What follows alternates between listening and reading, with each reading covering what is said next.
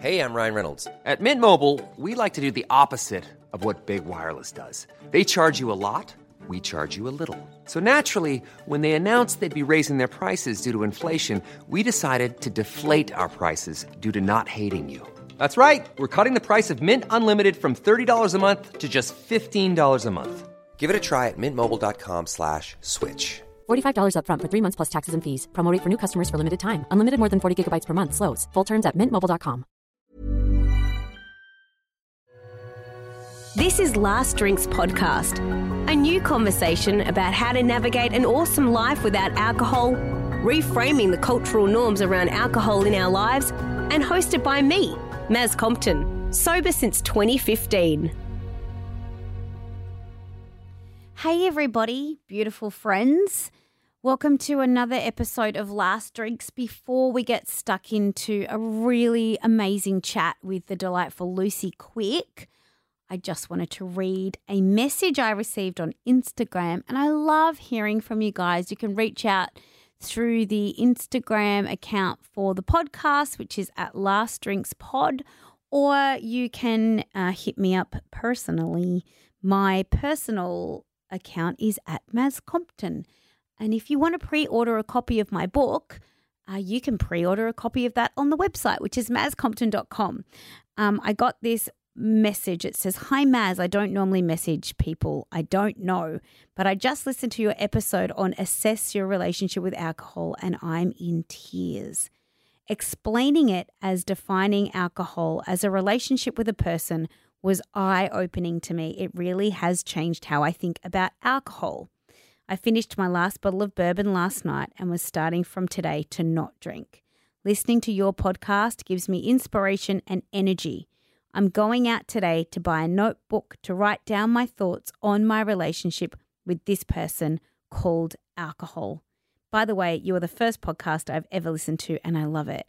And I just love that message so much. It's so encouraging to know that these conversations are really helping people do the work and assess their relationship with alcohol and tap into that sober curiosity and maybe experiment with sobriety and see what it feels like and how it might look. So I'm so grateful for that message. I feel so encouraged that these conversations are really landing with people and yeah, just really, I guess, helping to curate change in people for the better, which is what this is all about. So with that said, and all of the admin accounted for, let me tell you about this beautiful woman I know called Lucy Quick. Lucy is a life and sobriety coach. She has a really amazing sobriety story because it's not super crazy. It's one of those ones that, and you'll hear her explain, enough was enough, and she called her last drinks on herself and she hasn't looked back. She lives by the mantra that life's too short to be wasted. She has reset programs, she has guides, blogs, helpful information all on her website, which is thrivalistsobriety.com. And you can follow her on that Instagram account too. If you love what you hear and you want to reach out to Lucy, I encourage you to. She's wonderful. She's my sober sister, and I just loved looking at her beautiful face and having this conversation. So enjoy Last Drinks with Lucy Quick. Lucy Quick, can you tell me about your last drink? Yeah, Maz, my last drink was pretty boring, actually. It was, I was going to say a bottle of rosé on New Year's Eve 2018. Pretty much on my own. That was it. Ooh. Pretty non-eventful. And did you know that that was going to be your last drink for a while? Had you made a decision to consciously reframe your relationship with alcohol at that point, which a lot of people do on New Year's Eve? Yeah. So the 2 weeks leading up to that point, I'd hit my rock bottom, and I think a few days before that New Year's Eve, I'd listened to a podcast that Ruby Warrington was on, and she was talking about her book, Sober Curious, and the whole concept of not having to put yourself into the alcoholic bucket to take a break from booze, but instead just asking yourself, is alcohol holding me back in any way? So that podcast had really supported me to get to that place. But yeah, as I said, the 2 weeks leading up to that New Year's, I was pretty much in my darkest place and did a bunch of silly things, and I'd had enough of myself. So that was why the New Year's Eve was pretty non-eventful. But yeah, that was my last drink. I think that's really helpful for people to hear, Lucy, that you don't have to put yourself in the alcoholic bucket in order to understand that alcohol's not working for you. It doesn't have to not work for you so badly that it's chaotic and an absolute disaster. It can just be enough where you're not showing up as your best self in particular situations. It totally can. And for me, it was more the idea of, sober curiosity that got me to feel like I could start to ask these questions. But actually, when I look back at my history with drinking, I mean, from when I first started as a 14-year-old, I should never have been an alcohol drinker. I was blacking out regularly from the get-go and carried that through my 20s and 30s. So I actually had a pretty unhealthy, severe alcohol use disorder. But that stigma and shame that's tied up with being an alcoholic, that the media and society and the big alcohol industry have fed us, is what kept me so stuck in my drinking trap for so long. And so, yeah, hearing that term, sober curious, was kind of what freed me, really, to think, well, it doesn't actually matter anymore. I just don't want to drink alcohol. So when you start drinking at 14, I was a similar age when I had my first drink. Similar sitch, like ended up blacking out, vomiting all over the place. Someone had to call my parents. It was just the most humiliating, distressing situation for a teenager to be in. Yet I continued to drink alcohol. Do you know, like, what? Do you know why you started drinking or why you continued to drink from such a young age, even though it was having, a negative result? Well, Maz, I really don't think that there are many other options presented to us as young teenagers, especially going back, I'm turning 40 this year, so we're going back a long time, 26 years ago. Is that right? Yeah, 26 years. Yeah. So to me, that sounds like a long time, doesn't it? I know, it does. So there was kind of like one option as a teenager, which is you enter these years, you start to experiment with alcohol and you keep drinking. And if you can't drink, then there's a problem with you. It's not the alcohol. This is on you and you need to. And this is what I actually did. This is why I kept drinking for so long. I was trying to resolve my problem with how I drank, to try and drink like a normal person for all of those years. Wow. And that was because I grew up in an environment and a society watching movies on TV that taught me that we drink alcohol. That's what we do. And as I said, there weren't other options. Going alcohol-free, even the word sober was just not even an option. And it really wasn't an option until my early to mid-30s. Obviously, things are changing, which is amazing. And so this whole sober curious movement and this alcohol-free drinks boom is providing so much more opportunity for young people to question their own relationship with alcohol and feel safe about changing, getting rid of alcohol because it's a drug and it's actually a really harmful drug. It's not just something that we should do. So yeah, that was what kept me stuck. Yeah, I fully relate to that. I know so many people listening will be like, yes, that's my teenagehood as well. And I think the difference between then and now is that we do have solid scientific evidence about what alcohol is and what it does to us and our brain chemistry. And I feel like if somebody had to put a drink in front of me when I was 15, and said, hey, here's a drink, it's alcohol, it's most likely going to increase your chance of getting 11 different types of cancer. It's going to affect your brain chemistry. It's going to lower your ability to use your cognition, and it's probably going to lead you to make some really stupid choices. Would you like to take this drink? I would probably say no, thank you. And maybe the peer pressure thing, I don't know. But if someone had presented the truth about alcohol to me in those formative years, I'd have a very, very different story. And I'm grateful for my story, but I'm also so glad to be on the other side of that, where I do know that sobriety actually gives you everything alcohol promises. And when you really dig into what it does to our brains and our bodies, like, it just absolutely blows my mind that we put it in shops and let people walk in and buy it in bottles. It's just, it's kind of insane. So you're right that the tables are, the tides are turning, and that's all really positive. But there's a group of men and women who are so stuck and so trapped because no one told them that when they were a teenager. And then life gets big and complicated, and all you have is the multi-tool of coping, which is alcohol. And it doesn't work. It just doesn't work. And at some point you have to pull up stumps and go, I'm done here, because this is not serving me to a point where it's going to end up chaotic. And I don't want it to get that far down the road. And so I feel like it got signposted to me. Sober Curiosity. There was, 8 years ago, not so many podcasts, but definitely whispers about what sobriety meant and is.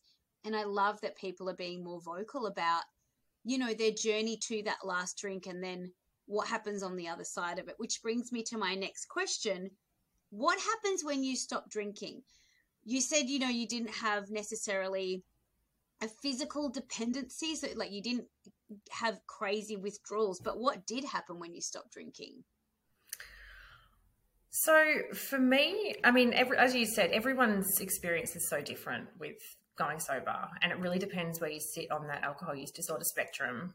For me, I was severe. I didn't have alcohol dependency, so there were no physical withdrawals, minor physical withdrawal symptoms. So I definitely had increased anxiety. I definitely had some insomnia.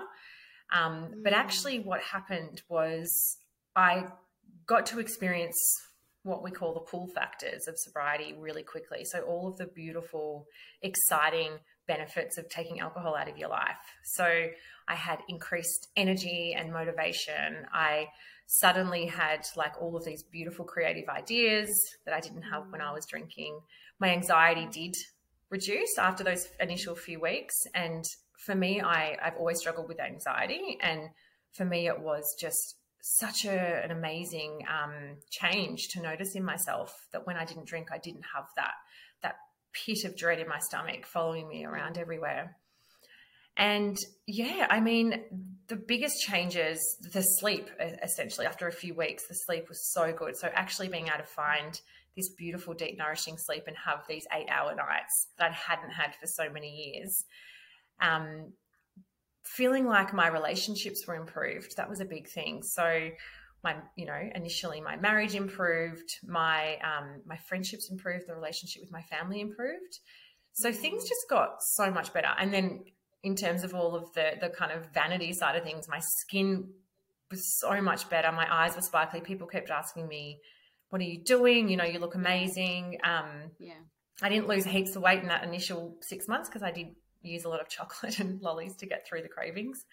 So they were, all of these beautiful things. But I think what sobriety gave me the opportunity to do for the first time in my life was to really get to know myself properly for the first time. I hadn't actually built a relationship with myself. I didn't know what I valued and what my dreams and passions were and what was important to me.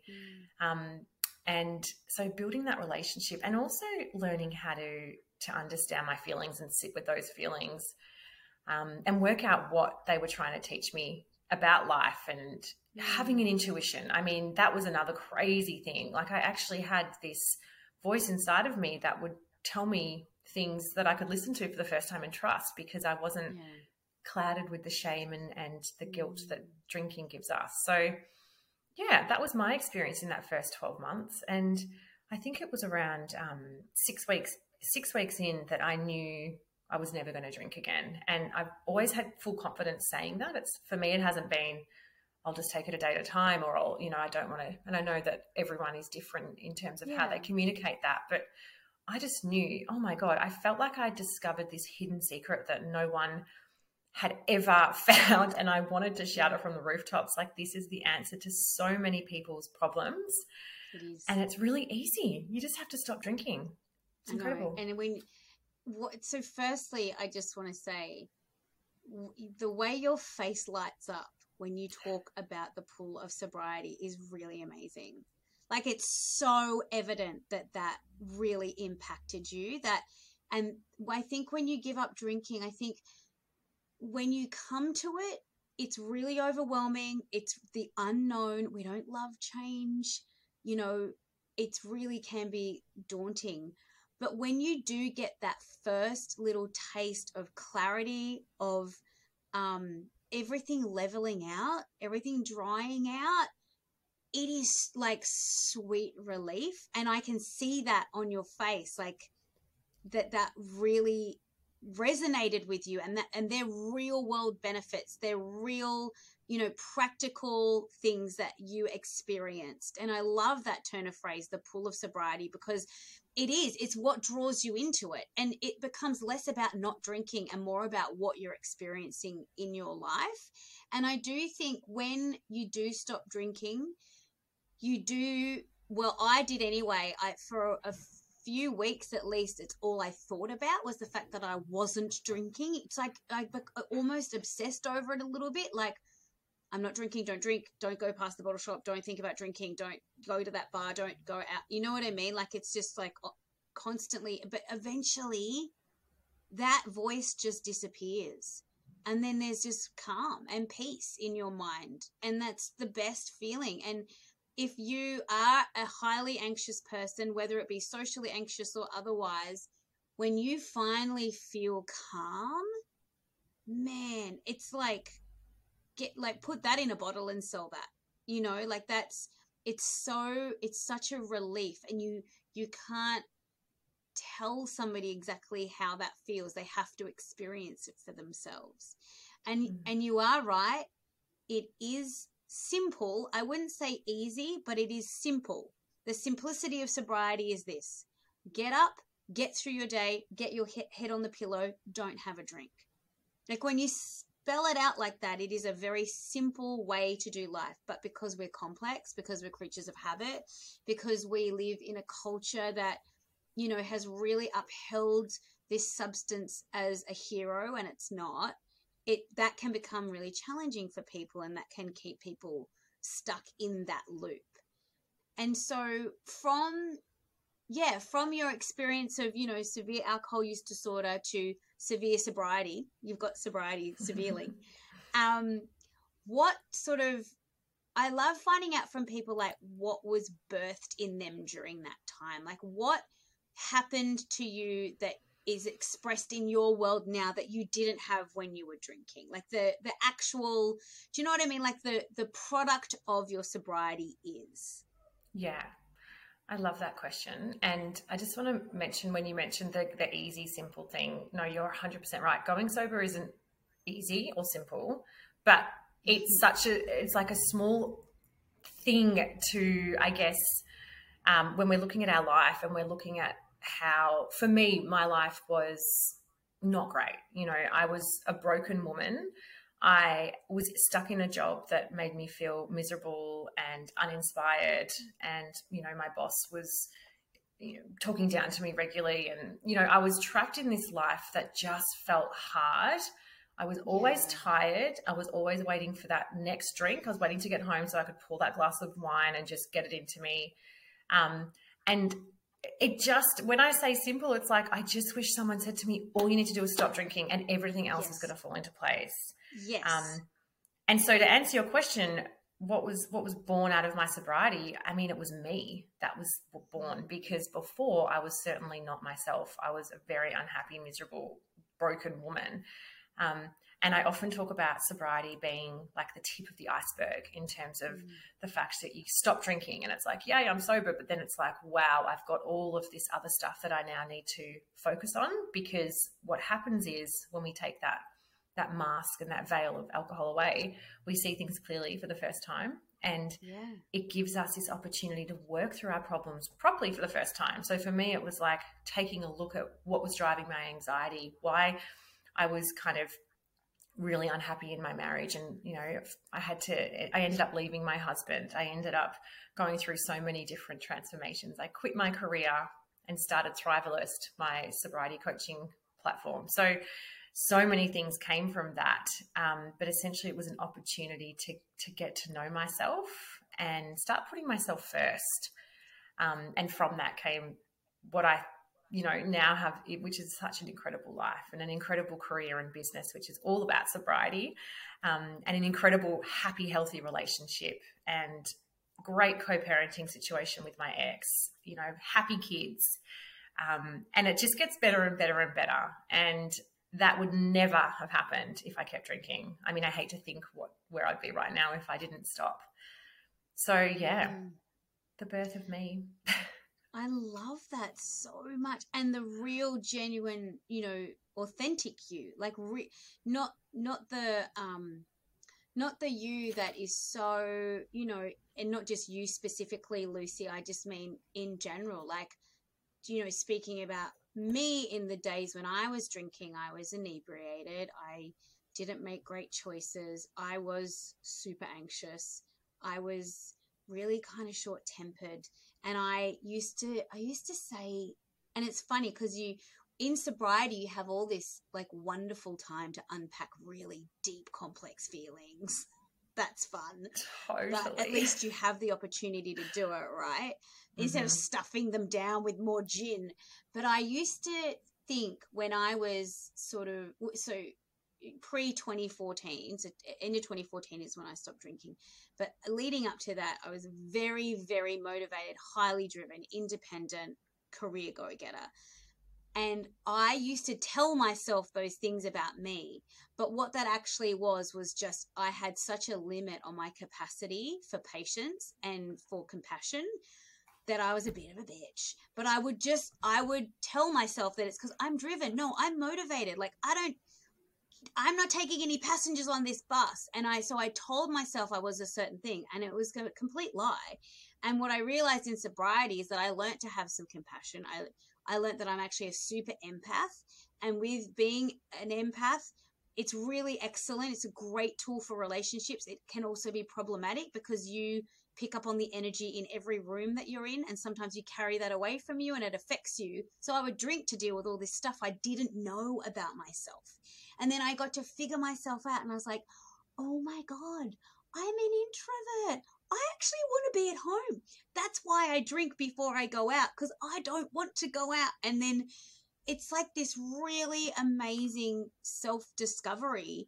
And then you can give yourself a break because you're actually feeding yourself what you need, not what you think you need, because you genuinely know who you are finally. So true. So true. I love that. Yeah. And so with your coaching business, it's not, I wouldn't just say it's just a business. You know, you've created a safe place for people. You journey with people, you coach people and you mentor people in the sobriety space, which is really admirable. You know, who are some of the people that gravitate to you, and what are the questions that they ask you? Thanks, Maz, for saying that about the business. It's so much more than a business. So we mainly speak to women in the 35 to 55, 60-year-old age bracket. But in saying that, I mean, we have had women in their early 20s all the way up to women in their late 70s. So it's a very broad demographic of mainly Australian women, where we're now reaching women in the US and also the UK. We've had some from South Africa as well. So we are slowly kind of branching out to other parts of the world, which is so cool. So it's really, you know, I like to say the everyday woman who doesn't really identify as an alcoholic and just is looking for that support, the community, a place to be really empowered and inspired and kind of lifted up, as opposed to, you know, any shame. There's no shame. You know, we don't hold any judgment or allow women to feel shame. It's so important that when we're in sobriety, we really focus on our positive attributes and our strengths so that we can keep propelling ourselves forward. Yeah. And so the questions that they ask, so when they're kind of I guess, do you mean when they're like investigating sobriety? Yeah, like when they sort of land on when they land here. And you get to your landing page because you're sober curious and you are it's either being signposted for you've had enough, and you don't know how to move forward with that alcohol. And I feel like people would come to you with questions of like, how the hell do I do this? Because it does look overwhelming and hard. Yeah, they do. We get a lot of questions, and we also get a lot of women's fears. So I think the top question that I would get asked and that we would get emailed into us is, what happens if I can't do this? And that's a huge block for women. So they've often, they've tried a few times in the past on their own, or they've tried different kind of avenues, different modalities, and they feel like they just can't do this. They actually think that alcohol has conquered them and they'll never be able to escape the alcohol trap. And so this is it is huge. And I guess in a way I was lucky. I only had to try a couple of times before it stuck. But a lot of these women have come after trying 10 times and spending years and years and years trying. And so what I now know after supporting so many women for the past few years is everyone is different, but our failure does not mean anything about our future when it comes to sobriety. Our failure, and we don't like to use that word, we have to see failure as feedback. So failure or slip-ups are really important, basically important information to be able to figure out how to do it properly next time. And knowing that sobriety is it's not something that you fail at. It's basically a skill that you keep getting better and better and better and better at until one day it sticks. So that mentality really supports women, and it's incredible how many women I've seen who have come into Thrivalist and tried 10 times. And, it might not be Thrivalist. It might just be the circumstances, but they've made it work. They have actually made it work. And they are now, one of my oldest Thrivalist members is now 2.5 years sober. And she tried so many different things beforehand, but it was just the stars aligned and it was the perfect kind of combination of things, and it just stuck. Yeah. So, whatever's happened in the past means nothing about your future with sobriety, and our failure or slip-ups are simply really important feedback and information for making it stick long term. That's so encouraging. Yeah. And I think and the reason that I ask that is because I just know there are people listening that are like, that have that burning question, like the barrier to entry for them is that exact question. And for you to be able to articulate and answer it, I know will be really encouraging for someone who thinks, well, what if I fail?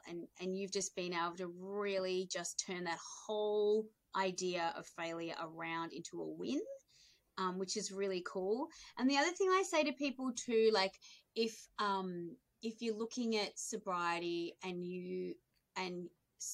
for some people, the feelings of shame are so strong before you've even stopped drinking, like all the regrets or the regrettable behavior or the mistakes and the silliness and the poor choices can be a thing that stop people moving forward because they're trapped in the guilt of it all. And I can completely identify with that. And I say to people with the guilt and the shame stuff, guilt is really not helpful. It's a real waste of our resources and our energy because it doesn't actually serve us. All it does is make us feel like shit. And so what I like to do is I like to think about guilt as a backpack, and I have learned to take it off and leave it at the door because that doesn't do anything for me, so I don't need it. So I'm just going to take it off and put it over there. But what I can do is look at the behavior that I feel guilty about and decide to do better. So use it as an anchor point of, let's not go there again. Because when we go there, I end up feeling like this. I've got to do a whole lot of reframing and like backpack taking off and all of the rest of it. And it doesn't serve me. But you can at least use it as an anchor point to go, well, I know that those behaviors or those situations are not great for me because this is the situation that I'm in now, and use it as a tool to help you move away from those behaviors. if that makes sense. So I just, again, know, like, the big ticket questions are, what if I fail? I feel so crap about how I've behaved. I don't even know if I can go forward. And then the other one I get, and I'd love to know your response, is like, how do I tell my friends I'm going to stop drinking? Yeah, I love that backpack analogy, Maz. And you're so right. Shame and guilt. I mean, research tells us that behavior change happens so much faster when we come from a place of self-compassion. So leaving that behind, but as an anchor point, it's the perfect advice. And so telling friends and family is another big question. And also, like, who will I be without alcohol is obviously another one. But when it comes to communicating to loved ones, I always recommend bucketing these people into different categories. So taking a look at, like, our inner circle, our loved ones, people who we feel safe opening up with and being vulnerable with. Perhaps there is an opportunity to let them know what's really been going on. And then looking at that kind of wider group and choosing. I mean, you have every right to decide what you want to communicate around your drinking. You don't have to tell anyone if it doesn't feel right for you. But coming up and also being prepared about what to say ahead of time, so you're never put on the spot, but coming up with what your response might be. And it might be as simple as, I'm on a health kick, or I'm training for for a marathon, those sorts of responses, so that people don't dig into the whys when you're not ready. Sorry. And then the outer circle, which unfortunately we have people in our lives that are nosy and even alcohol pushers. So being really prepared again ahead of time and cautious about what you'll communicate to these people, because that can often be quite a triggering conversation. And sometimes these people, unfortunately, are in our inner circle. And that's when we need to get really selective with boundaries and around, who are we going to be vulnerable with? Are they safe for us to be vulnerable with? And if not, you have full permission to tell whatever story you need to tell around your drinking until you're in a place where you feel safe to communicate your truth. So I think that's, taking that control and knowing that there's no one is telling you that you have to tell anyone, and it really has to be on your terms.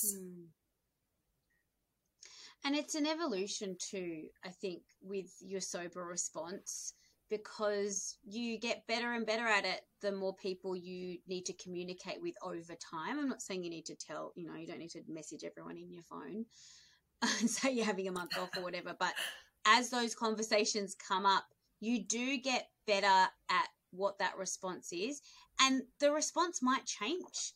I like, when I first stopped drinking, I did a lot of apologizing. I don't know if you did this, Lucy, but if I was out, because I did still have to socialize a fair bit for my job at the time in the radio industry, and we'd be at an event and a salesperson would come over and hand me a glass of champagne, and I'd just be like, oh, sorry, I'm not drinking at the moment, and I'd apologize. And then I remember, like, one morning a few weeks in, waking up and thinking, I'm not sorry that I'm not drinking. Why am I apologizing for this? And I switched my response to, I'm good, thanks.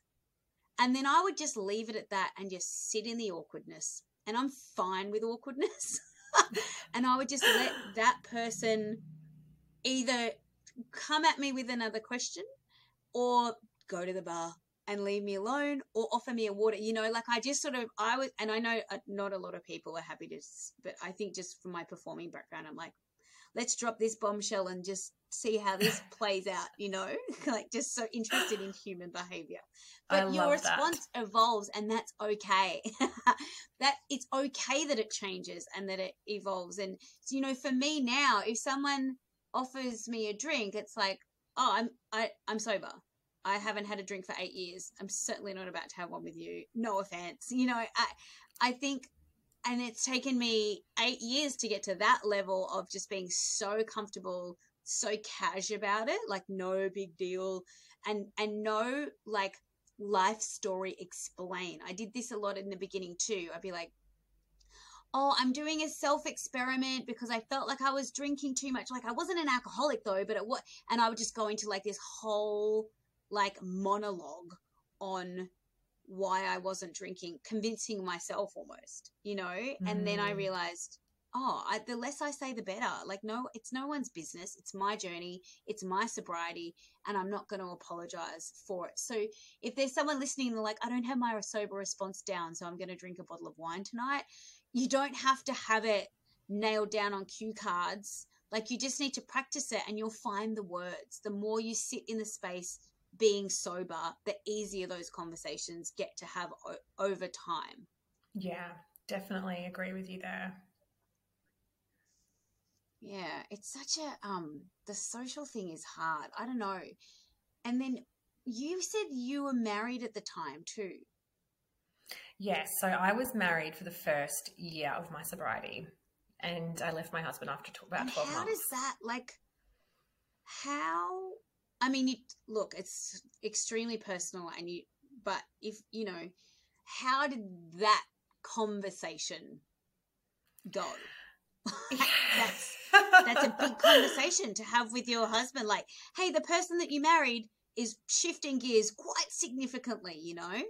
Yeah, for sure. It is a big conversation, and it definitely took a while to have this conversation. I think what happens, as I mentioned before, what happens when you stop drinking is there is just, you know, you suddenly get crystal clear on everything that's happening around you, and you can't numb out from it anymore. You've got nowhere to hide anymore. It was almost just too much to bear.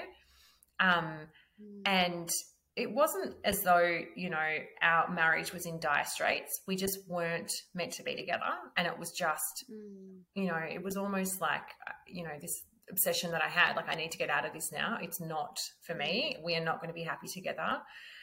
And that was basically the conversation. Like, this is a turning point. And it was the beginning of COVID lockdown. So things were really stressful, and it just wasn't working. And, you know, I'm so grateful that our experience of separation has been such a wonderful one. You know, people talk about divorce and separation being horrific. For me, that wasn't my experience. I totally empathize with people who go through that horrible experience. But for us, it was like, this is not working. Let's shift gears and go our separate ways. And it was, a very healthy thing to do that I would never have been able to do if I was still drinking, because I would have just kept crawling under that rock and pretending everything was okay. I would have kept hiding from the real issue, which was we weren't meant to be married. It's quite an amazing story that you can fondly look back on a really turbulent time. But I feel like you navigated it well because you were sober. You navigated it well because you weren't relying on that multi-tool of coping. You weren't drowning down your feelings.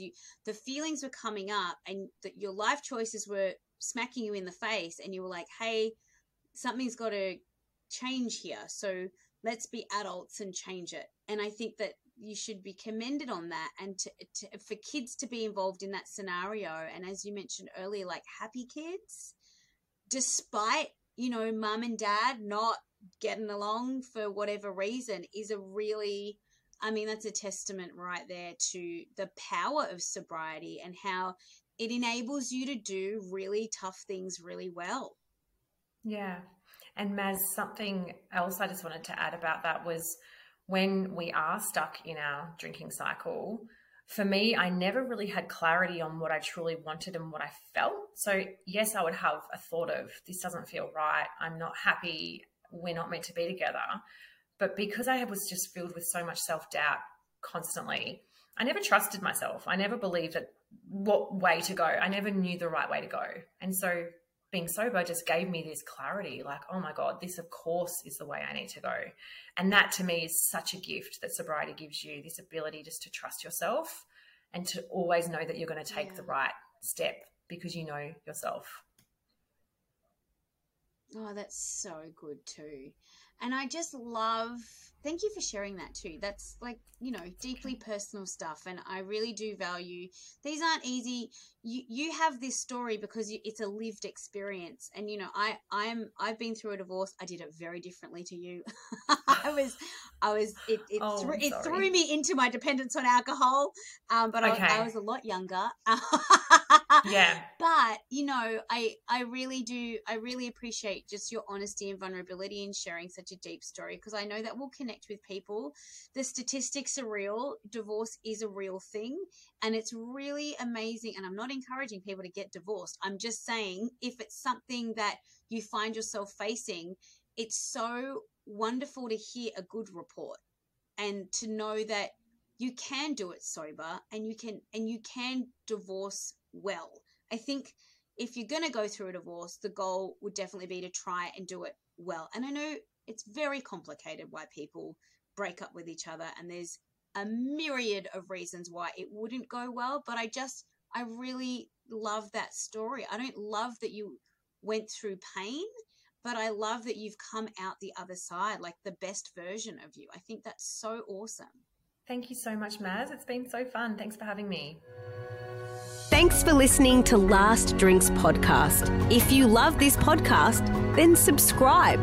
For more inspiration and to reach out, you can follow us on Instagram at Last Drinks Pod.